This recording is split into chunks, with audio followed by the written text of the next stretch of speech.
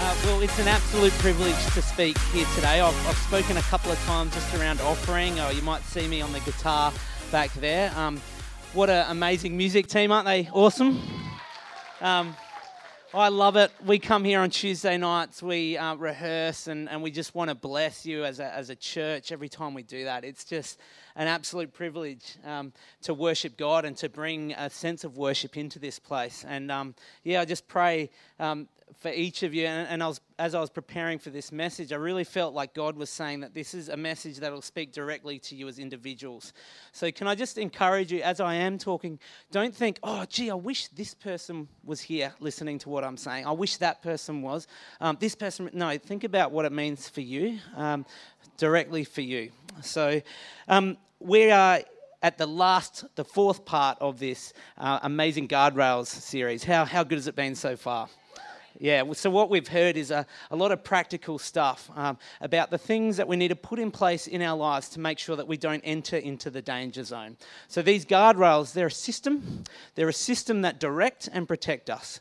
And it needs to be set in the safety zone. So the whole idea is that this guardrail sits here before you go over the cliff and off the edge. It's in the safety zone, and it's just a little bump or a nudge that pulls you back onto course. So it's things that should spark off in your mind. It's things that should trigger you to go, hang on a sec, I'm just veering off a little bit here. I need a bit of a course correction. Now, you don't total yourselves when you hit a guardrail. You're not written off. It's about safety and protection. The idea is that it's in the safety zone before you head off and might end up in a world of pain. So the idea is that these things trigger in your mind before you're well and truly down your path. Do you know what I'm saying? Does that make sense? So as I'm talking today, I want you to think about, is there something that's going off in your mind that says, hang on, I just need a little bit of a course correction here. So we've heard about relationships, we've heard about marriage, we've heard about giving and being generous and how to be wise with our time, our talents and our treasure. Today we're going to be talking about our hearts and what we can do to guard our hearts. Have you ever come out of a situation or done something and you've asked yourself this question, what was I thinking? That's not me. Why have I done that?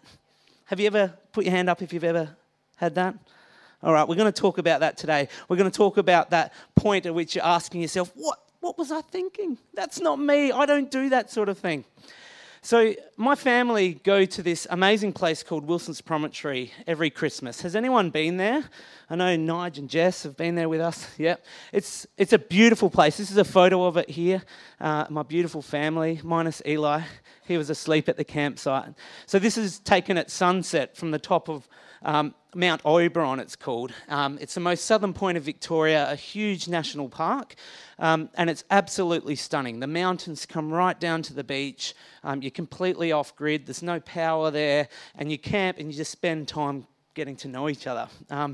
But as a result, and because it's only 3 hours away from Melbourne, it's really, really popular. You have to go into a ballot at the start or in June every year, and it's a lottery to see if you get a campsite at this place. So there's about 500 campsites there, about 2,000 people, and it is packed, like really packed. I'm talking dome tent after annex, after boat trailer, after car, and it's like you're living in a city down these little laneways. So this one time I was there and I was riding on my bikes. You know how in caravan parks and campsites there's just like gangs of kids on bikes everywhere? I was one of those kids. I was like a BMX bandit. I don't know if you know that movie, but that was something I grew up on, BMX bandits. So I was riding along my bike with my two brothers and one of their friends, and I'm riding down this laneway which is surrounded by tents and caravans and everything around, just packed.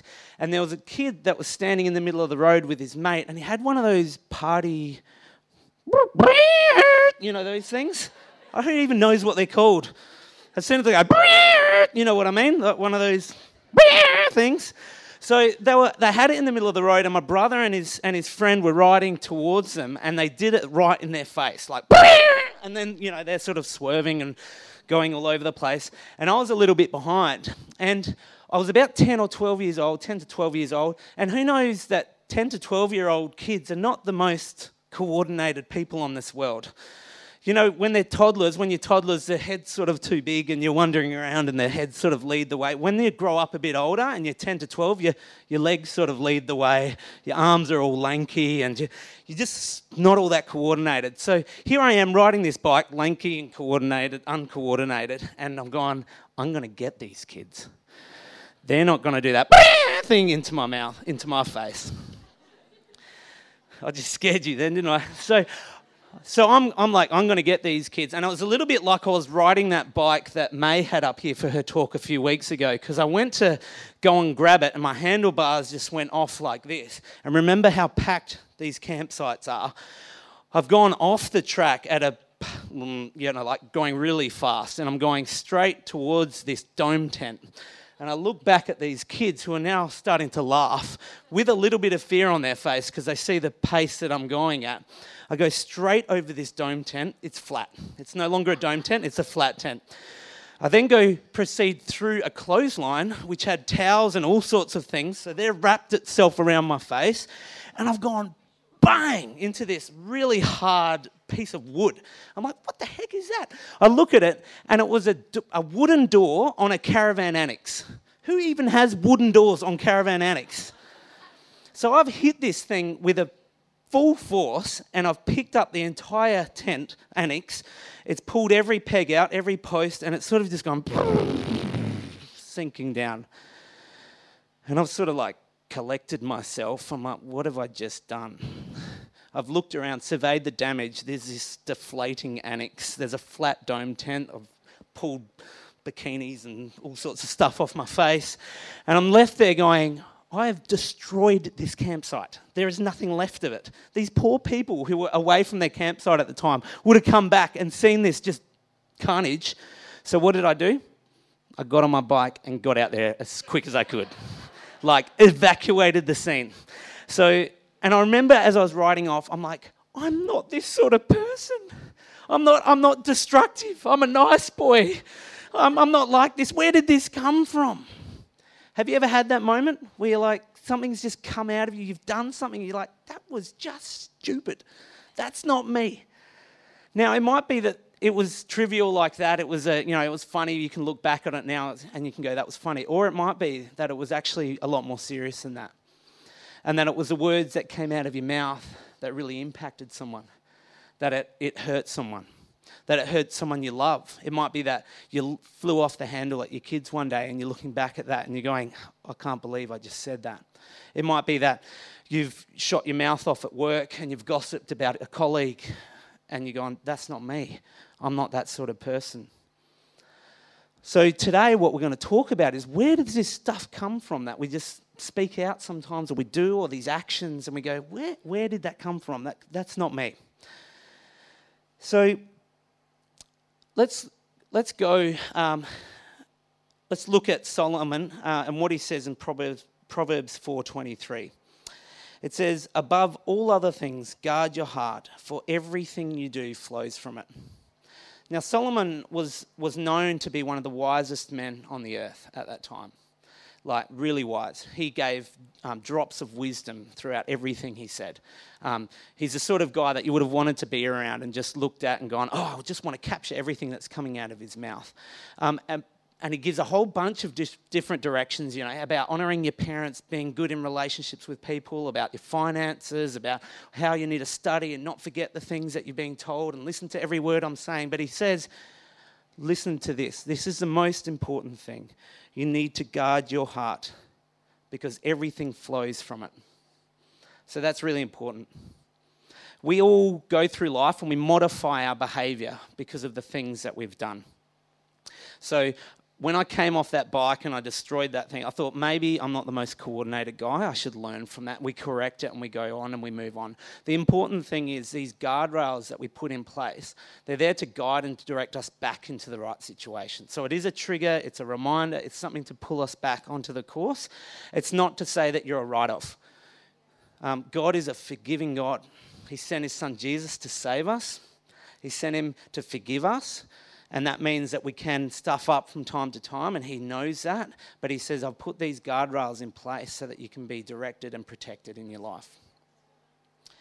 So about 1,000 years after Solomon spoke those words, Jesus is on the earth, and he's walking around, and he's got a crowd of people that typically follow him. So if you've got your Bibles, you can turn to Matthew 15, and that's where we're talking about. Now, I'm going to go through some of these verses, and I'll pause and I'll stop and I'll explain it, because some of it is a little bit confusing, particularly today, because some of it relates to the traditions of the day, as opposed to what might just come to us and we understand what it's saying. So let's just read this together. It says, "Then some Pharisees and teachers of the law came to Jesus from Jerusalem, and they asked, 'Why do your disciples break the tradition of the elders? They don't wash their hands before they eat.'" Now, so when Jesus was preaching, he had this crowd of people following him. There was a crowd of people who were listening, but then there was also the crowd of people who were out to get him. These Pharisees, these scribes, these religious leaders, they wanted to arrest him.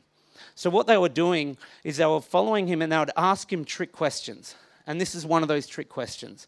And they'd do that so that they could catch him and then they could arrest him. So they've come to him and they've said, "Why do your disciples break the tradition of our elders? They don't wash their hands before they eat." Now that sounds sort of gross, doesn't it? We know about germs. The thing is, they weren't relating it to the health and that aspect of it. They're talking about a tradition that they had, which was a historic tradition where the Pharisees and the people and the religious leaders who would go into the temple had to wash their hands and become clean before they would enter into God's presence.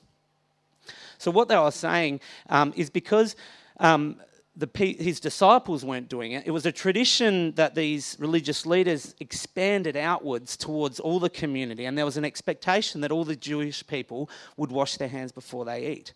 So they've asked this trick question where they know it is actually a tradition, it's not God's law, but they've turned it into, you have to do this. And so they've put this trick question towards Jesus. Let's move on and see what Jesus says. He says, "And why do you break the command of God for the sake of your own tradition?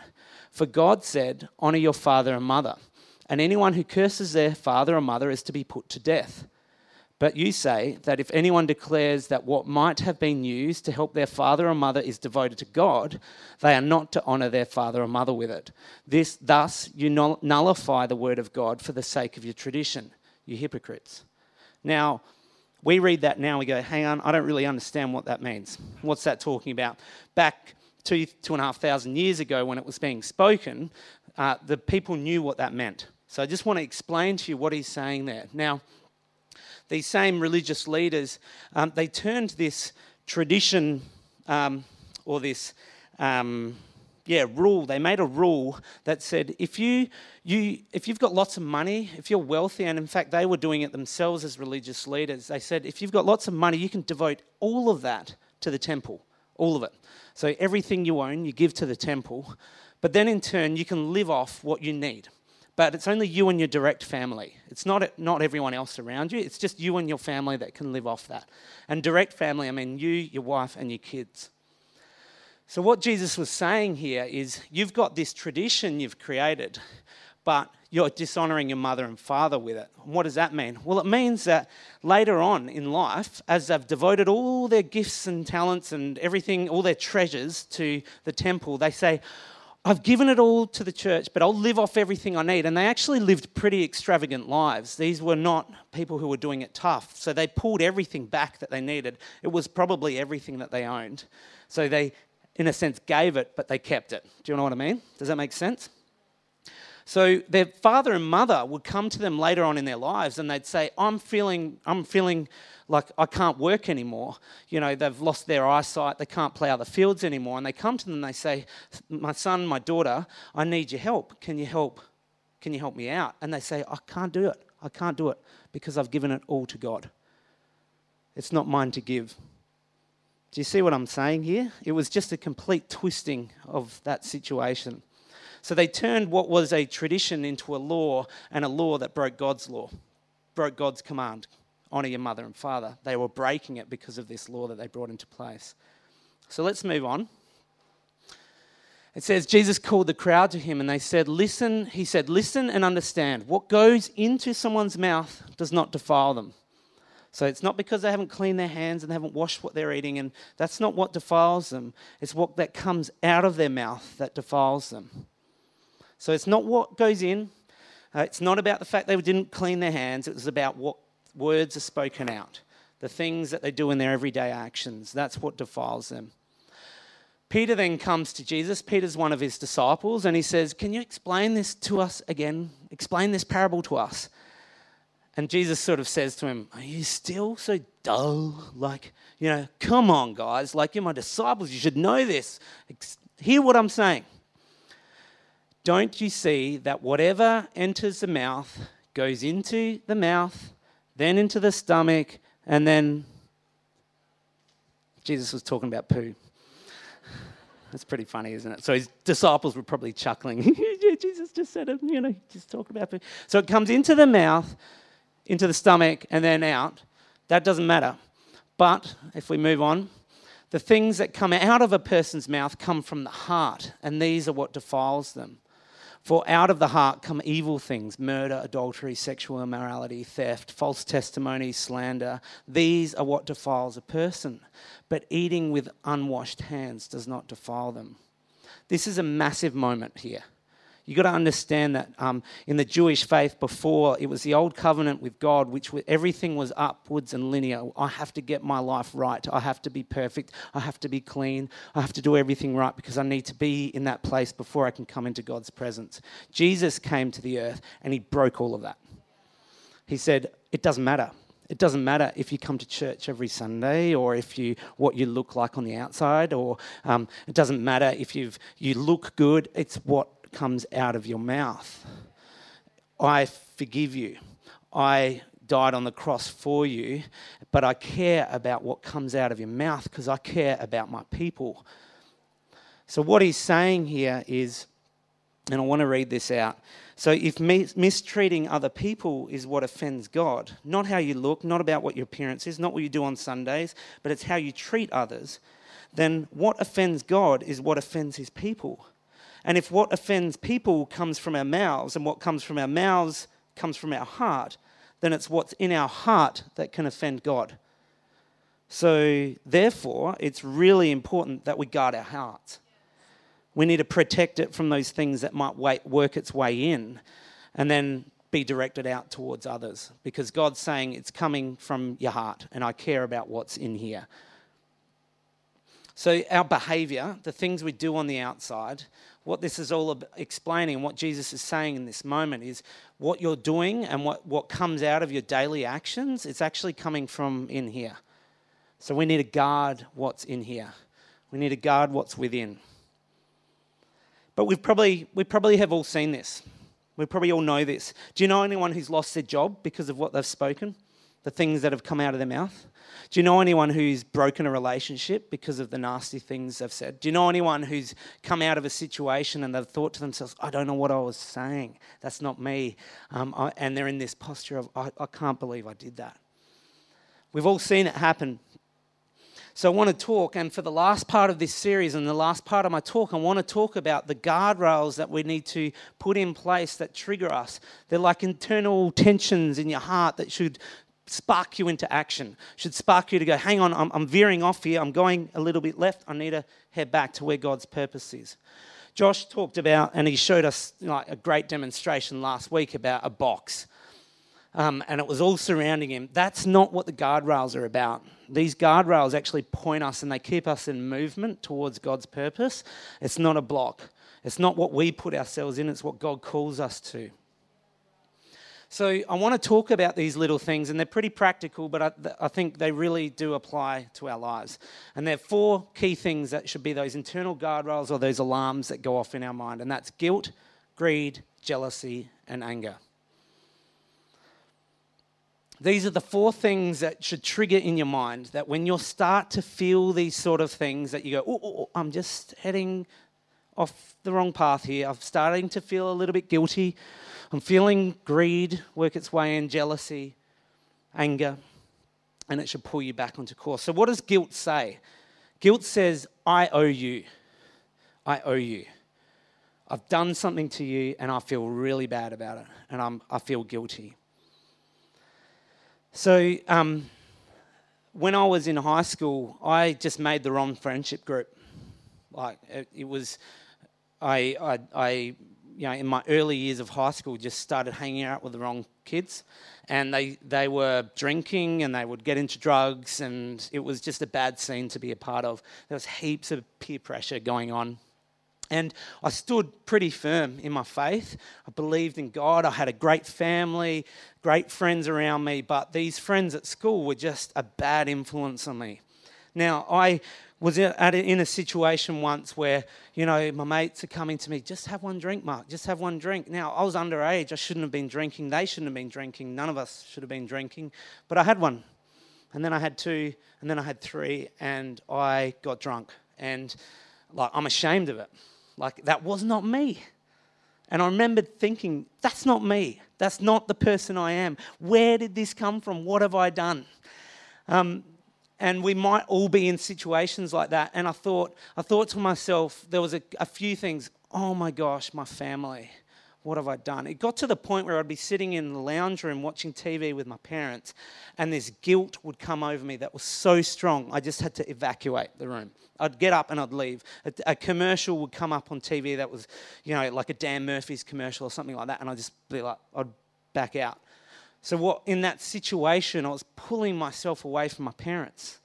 I was separating myself. This guilt had worked its way into my heart, and I was feeling like I owe my parents more than this. They've brought me up to be better than this. I felt guilty going into church, the place I loved, and I felt like I've done something wrong. I've just betrayed God. This guilt just festered in my heart, and it got to the point where I was removing myself, and the relationship with my parents in particular was being broken. Now, my mum and dad are pretty perceptive, and they saw it. They could see what was going on.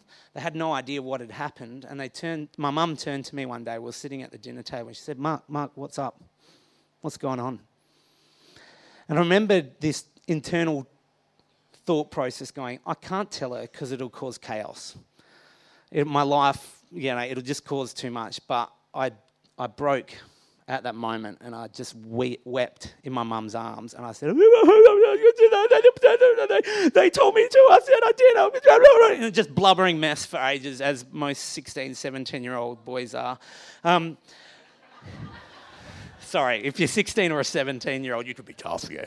So I was broken, and I remember going through that process, and externally there was some stuff that went into a bit of chaos. I got grounded. I had to work that trust up again with my parents. But you know what the overwhelming sense of emotion was after that? Relief and love inside here. Outside, I meant I couldn't go out on Friday nights, and different things were happening, and I had boundaries put in place. Inside was guilt left, forgiveness came in, love came in, and it replaced that. And that's really important. And you might have a situation in your life right now where, you need to put guardrails in place and think about where am I thinking I owe someone? What is that moment? And I'll talk about that a bit more later. Greed says, I owe me. It says, I'm worth this. I'm worth this present. I deserve this. I've worked hard all week, and I deserve it. I owe me. I hope the people around me don't actually know how much I earn, because I work really hard and I deserve it. And, I don't want to give this much because I've worked it and it's mine. Josh talked to us last week. Pastor Josh talked about some great ways we can put things in place in our lives that around financial matters that help us recognize that greed is the assumption that everything is for my consumption. It's an assumption. It's actually not truth. It's not fact. Everything isn't for you. It's just an assumption. So I have someone who I love, and I looked up to them. I respect them, and they were a big part of my life growing up. But I saw them in this posture of, I owe this to me. They worked really hard. I looked up to them because they were a really good professional at what they did, and they were really successful at what they did. But they went through their life in this posture of, I owe me. So what it did was, if he and his family are here, Every moment he said, I owe me, he stepped away from them. I've got to work some longer hours because I owe me this really fancy car. I've got to work some longer hours because I need to get this amazing boat. I owe me because I work really hard, so I'm going to be out and I have to work overseas now. So his family's over there and he's over here. He lost his wife. He lost his kids.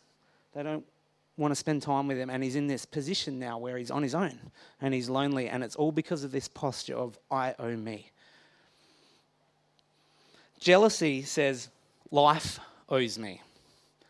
It says everyone else out there, they don't know what I'm going through. This life owes me. I deserve better than what I've got. I've worked hard. I should have this. I should have that. How did they get that? When I did that, I wanted that job. I worked really hard. I deserve it. Life owes me. I had this situation when I was a bit younger in my career where I've been working as a town planner for 6 years, and a senior planning job came up at my work. I thought I'd worked really hard. I thought I deserved it. I thought I was owed it. There was a couple of people that went for the job internally, and they also offered the job externally to applicants, and none of us got it internally. And the person who came in got it. I was really, really jealous of them. And you know what? The bit that really stands out to me now is that I celebrated at points where they went into failures. And that's pretty gross. So when they messed up, I thought, I wouldn't have done that. If they gave me the job, I wouldn't have done that. That's pretty gross, isn't it? And I look back and I go, that's not me. Where did that come from? Well, it came from the heart because I had jealousy in my heart. It might be that you're comparing yourself to others. It might be that you just think, I need this, I need that. That person's got that. Why can't I have that? I deserve that. That's jealousy. It's working its way in. It says, life owes me. Romans 12:15 says, rejoice with those who rejoice. Weep with those who weep. The problem is, and this is a real problem, when you start rejoicing when someone else is weeping. That's where it's all out of mix. And that's a guardrail. That is a guardrail you've hit hard. It should be that correction to go, actually, you know what, I'm not going to rejoice in that. Anger, this is a big one, and it's probably in all of us. And it says, you owe me. What you did, that hurt that you put on me, you owe me for that. And I'm not going to let this go until you make it better. You owe me. In fact, I'm not going to just hold on to this anger, but I'm going to hold on to it. And on everyone who reminds me of you, I'm going to say, you owe me. And I'm going to turn them away as well, because anger moves from one place to the other. It doesn't just stay stationary, does it? I don't know if you've ever had a whippersnipper or a chainsaw or a wheelbarrow, or not a wheelbarrow, a lawnmower. But you know those pull string things? Where you pull it and it's got a coil inside. If you know there's a coil inside, you probably know that it's the most frustrating thing ever because you've opened it up and it's just gone and come out. So I had this whippersnipper that the pull string broke, and I thought, this will be easy. I'm pretty industrious sort of guy. I can fix this thing. And so I undid it and the string went like this. And it came out and I spent 3.5 hours trying to get this thing back in. I can tell you there was a lot of anger from me at this whippersnipper. There was stuff coming out of me that needed deliverance, It was like, brrr. My beautiful wife pokes her head out the door and goes, hey Marky, is everything all right? My anger shifted from this to that. It shifted. It went, in one moment, my anger moved from a whippersnipper to my wife. How dare you ask me if I'm okay? You know what? I'm not okay. I've been trying to pull this thing for 3 hours. Ah! The whippersnipper flew across the yard, hit the neighbour's fence, put a dent in it, and I was angry. I thought, you owe me, whippersnipper, and you owe me, wife, for interrupting me and making me throw this thing. Anger shifts from one person to the next. It shifts from one area of your life because it says, you owe me. You owe me. And it moves to that next place. And it's not good. And that's a guardrail that should be in your life that goes, the moment I feel like someone owes me, I'm going to put that guardrail in place. Notice I've hit it, and I'm going to bring a course direction back. Pastor Mark shared in the first part of his series that it's the people we've met that are often our greatest regret. Now, this anger one, it's big because it's often the people who we're closest to that have caused that hurt. It might be that it was your husband. It might be that it was your wife that hurt you. It might be that it was a family member.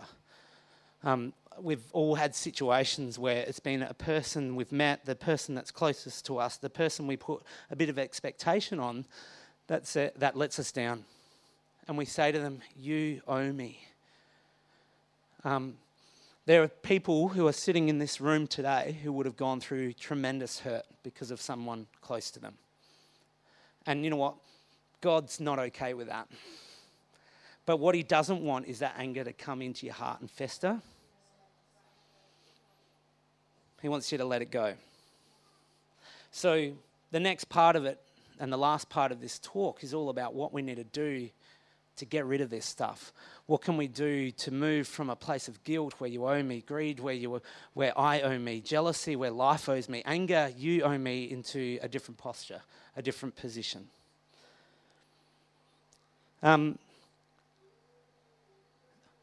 As Jesus followers, and if you know Jesus, this sort of stuff, it's kind of not optional because we're called to be like him.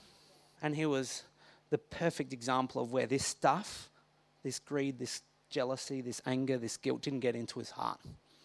So we're called to be like him. But if you're not a Jesus follower, if you don't know him, this sort of stuff is really applicable anyway. And I pray that you receive this and you say, actually, there's an area of my life that I think I can work this into. I think I can bring a guardrail in. Because I have known Jesus all my life, and I know that he has just brought love and forgiveness and kindness and mercy. And every time I come to him and I say, I shouldn't have done this, God, this has worked its way into my heart. When he's taken it, all I feel is his love and his forgiveness and his kindness and his grace. So what do we do about it? Well, with guilt, we've got to admit to it. Another way of saying that is confess. Here's the thing. It's not you just saying, God, I'm sorry, I shouldn't have done this.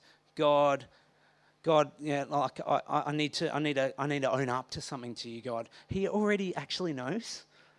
He knows that you've done it. He knows that you've stuffed up. He knows that you're going to continue to stuff up. So what does it look like when you're admitting to it? Ideally, you're admitting it to the person who you've caused that offense to. If you can't do that, then you've got to admit it to someone else around you who can help you get to a point where you can admit it to the person that you've offended. If that person's not here anymore, you still need to admit it to someone who's around you, because they can help you get to a place where you go, I don't actually owe that person anymore because it's not in my heart anymore. So I'm letting go of that guilt. So when I had that instance where I'd done the wrong thing in high school, I remember coming to this position of, I'm sorry, Mum. I'm sorry, I shouldn't have done this. I've betrayed your trust. You trusted me and I took that and I've used it. I'm sorry. And I admitted it. In that one moment, although I was a blubbering mess, this sense of relief came over me. It is important to recognise, and I'm not going to say that when you do admit it, it's all going to be rosy and everything's fine. It may be a bit like there's turmoil going on the outside, but on the inside, there'll be peace. There'll be forgiveness. There'll be love. Remember, the stuff that's in here goes out and it's directed at others.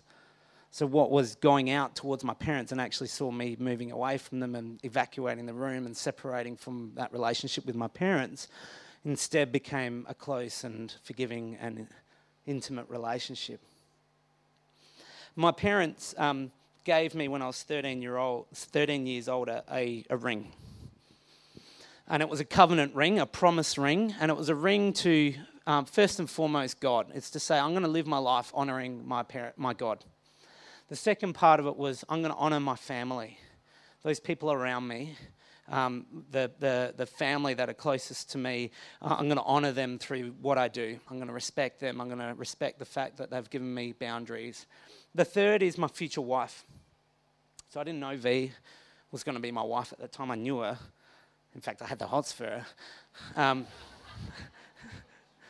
But this ring was a promise, and I hadn't worn it every day at that point, but I chose on that day when I admitted it, and my mum said to me, "Do you remember that ring, Mark? It was a promise you made to me. You've betrayed that promise, but I forgive you for it." And I made a decision with my parents that day that I'm going to wear that ring every day. Now, it went on this finger, but then it shifted to this finger when I got married because it was a promise to my wife. If you're a teenager in this place right now, can I just talk to you right now? And this might apply to everyone else, but I want to focus on teenagers.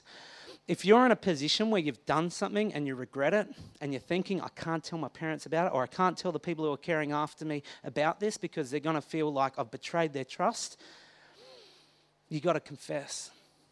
And you might need help to do that, and it might be through prayer in church, it might be through talking to one of your youth leaders, it might be talking to the pastors, but you've got to get to a point where you admit to it. Guess what? Your parents can handle it. The people who care about you, the people who love you can handle it.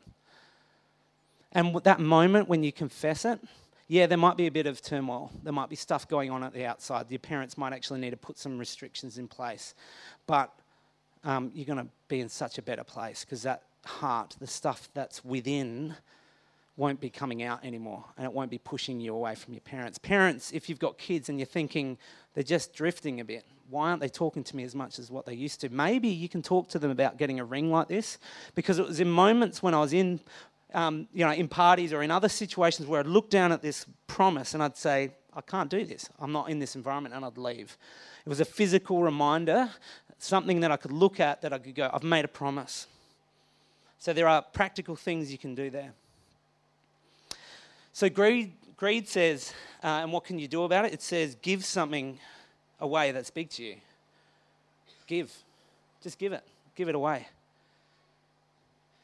It may be huge to you. It might be a really significant thing, and others might look at it and go, well, that's actually not that big. I could probably give that away. Or it might be that it's huge to someone else, massive, beyond what they could even think. But for you, it's just like, this is a thing that's standing in my way. This is making me think that I owe me. So men, in particular, if you're in this place, we love stuff generally. We love buying stuff. We love filling our sheds with amazing tools, cars, boats, all of that sort of gear. We work hard for it as well, and we often can look at that as and being in a posture where I owe me. You know what? I've worked really hard during this week. I'm going to come home and I'm going to look on eBay and I'm going to buy this. I deserve it. Maybe God's saying to you today, give it away.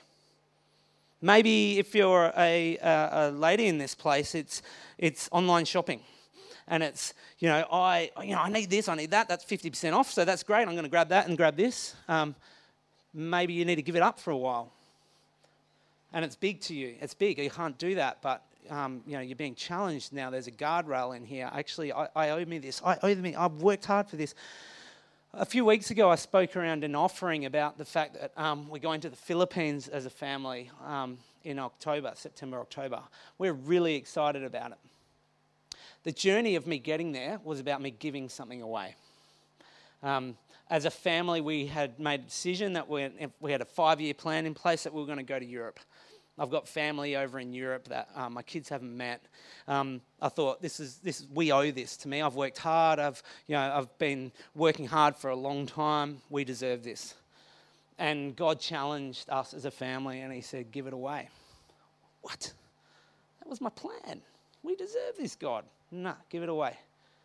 I don't doubt that amazing stuff is going to happen on this trip to the Philippines in us. The thing is, the moment I said I'm going to give it, that sense of I owe this to me just left, and instead I just felt like this is so right. This is what God wants for me. So what is it that God's calling you to give away? What is it? Have a think about that. Jealousy says, it's actually not that life owes me. It's actually you're saying that God owes you. Because it's not just life. It's not just the things. You're saying, God, you know what? You owe me. I had this planned, and I wanted that job, and I worked hard, and I prayed, and I thought you were going to give it to me, and you didn't. And it's your fault, God. You owe me. So what do you do about it? You celebrate. You celebrate when you lose. You celebrate when you didn't get that job. And it's not just an internal, oh, dear, I'm so happy for them. No, it's an outward, I'm writing them a card.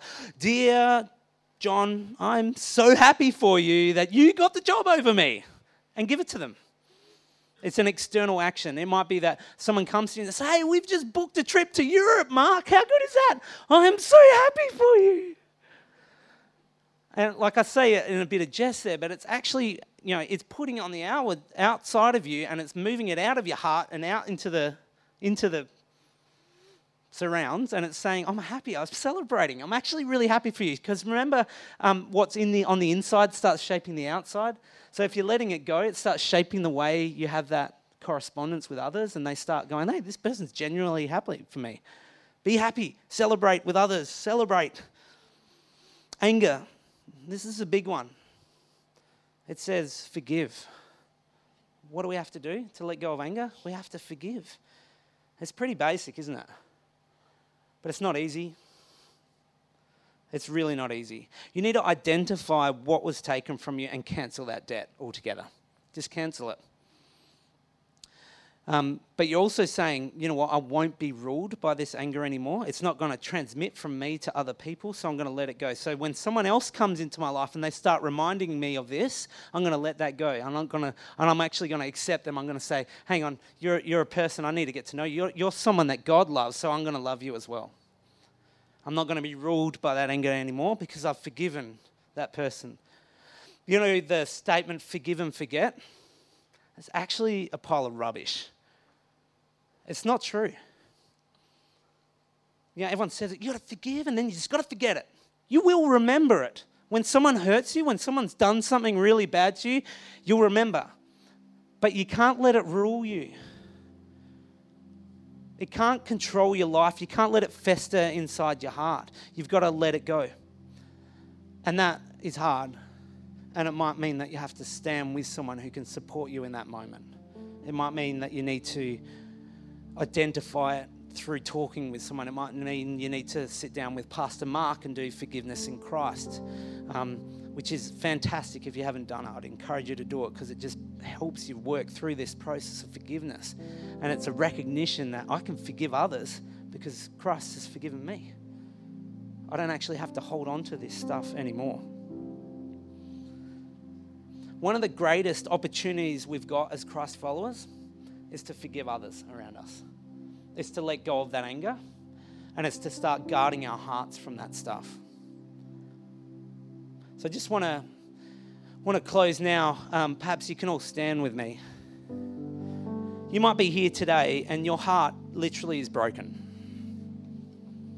One of these triggers up here, the guilt, the greed, the jealousy, the anger, you might be looking at that and going, that is me.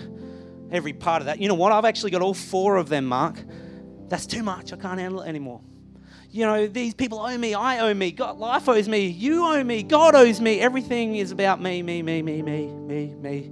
No, God's saying you need to move from that place to bring guardrails into your life that trigger you. They go, hang on. No. They don't actually owe me. I don't owe me this. God doesn't owe me this. They don't owe me this. I need God. I need His forgiveness. I need to forgive those others around me.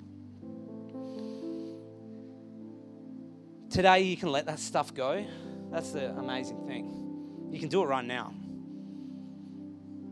You can move to that posture of stuff getting into your heart and separating you from your loved ones, from God, and pushing Him out and others out, and maybe hurling abuse at people and being in situations where you've said the wrong things and you've thought to yourself, that's not me. That's not me. You know what? It's actually not you.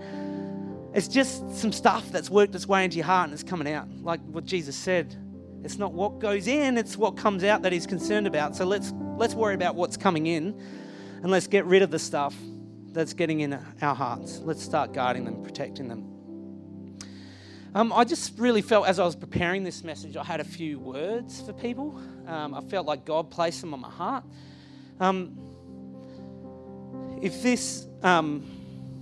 I'll start over here on the left. I think it's someone over this side here, and you've been really hurt by someone that's really close to you. and it sucks. It was something that you didn't expect. It was done by someone who shouldn't have done it, and they've hurt you. And God's saying, don't let anger get into your heart around it. That person doesn't owe you. Let it go. He's saying, don't let this anger that, because you're going through this process, even now it might have been recent, and you're going, how did this happen? How can this person that I love so much do this to me? God's saying to you, it's okay. It hurts.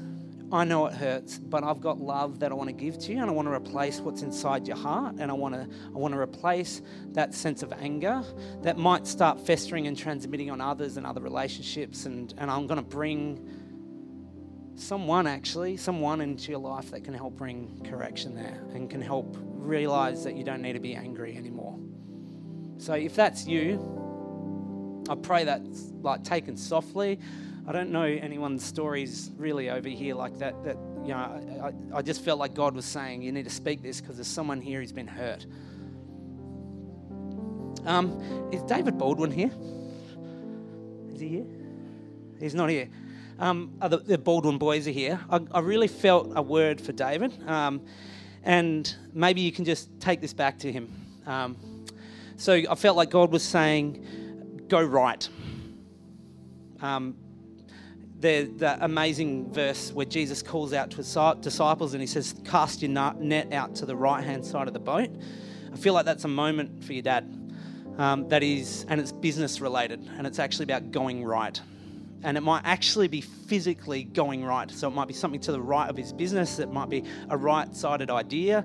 But God's saying, go right, because I've got a huge blessing that I want to bring your way. And I don't know exactly what that means, but I just feel like it's maybe there's two decisions in front of him, and he could go left or he could go right, but God's saying, no, go right. Can you pass that on? Awesome. On the right-hand side, I really felt like God was saying, and actually it's probably from here around, that there's guilt. That there's someone here that's actually done something to offend someone else, and it's holding you. And it's actually worked its way into your heart, and you feel like you owe them. And God's saying, you don't. But I need you to admit to it. I need you to actually open up and talk with someone else and say, actually, I've done the wrong thing here. Because that guilt that might be on your heart, God's saying, I don't want that in there anymore, because you're actually putting that up as a block so that I can't get into your life. So just hand that to him, and it might be during this worship time, it might be in prayer afterwards, but you don't need to feel guilty. You don't owe that person. You just need to admit it. So if you've heard this message and one of these four things is really standing out to you, can I just encourage you now to think about it? Maybe it's all four. And think about what's the guardrail I need to bring into my life to make sure that I'm keeping on going the way God wants. Would you all like to bow your heads in prayer? Lord, I thank you first and foremost that you've forgiven us. I thank you for what you did on the cross for us. I thank you that we don't have to keep things in our heart that would stand between us and you. Lord, we've all got areas in our lives where we might be feeling like we're not good enough. We've done the wrong thing. We deserve this. We shouldn't have done that. That person shouldn't have done that to me. And it starts transmitting outwards. Lord, you want our hearts to be pure. You want our lives to live a life that glorifies you, that lifts you up, that celebrates and it helps other people around us. You love all of us, Father. And when we do stuff that comes out of our heart because of what's in there and it hurts other people, Lord, you're saying, I don't want that there anymore. Just let it go. Worry about your heart. Worry about what's in there, but don't worry about what you're actually putting in. Worry about what's coming out. So if stuff starts coming out of our mouths, God, I pray that you would just bring that to our attention, that it would be a little internal spark or attention that goes off that says, I've just veered off course here, God. This guardrail's in place and I need to come back. I need to be on your purpose, your calling. Lord, I pray you would bring those things to our minds right now. If if you're in this place and that's speaking to you, can I just encourage you to just pray with others around you, to open up about it? God wants your hearts to be pure. Lord, we love you. We want hearts that just admire you, that don't put things in the way, that just receive your forgiveness and just love you and love others, because you say, above all things, guard your hearts. Guard your hearts, because from what comes from the heart goes out to others. And Lord, we want to be people that speaks life and love and forgiveness and joy and compassion and goodness into others around us. Thank you, Jesus. Amen.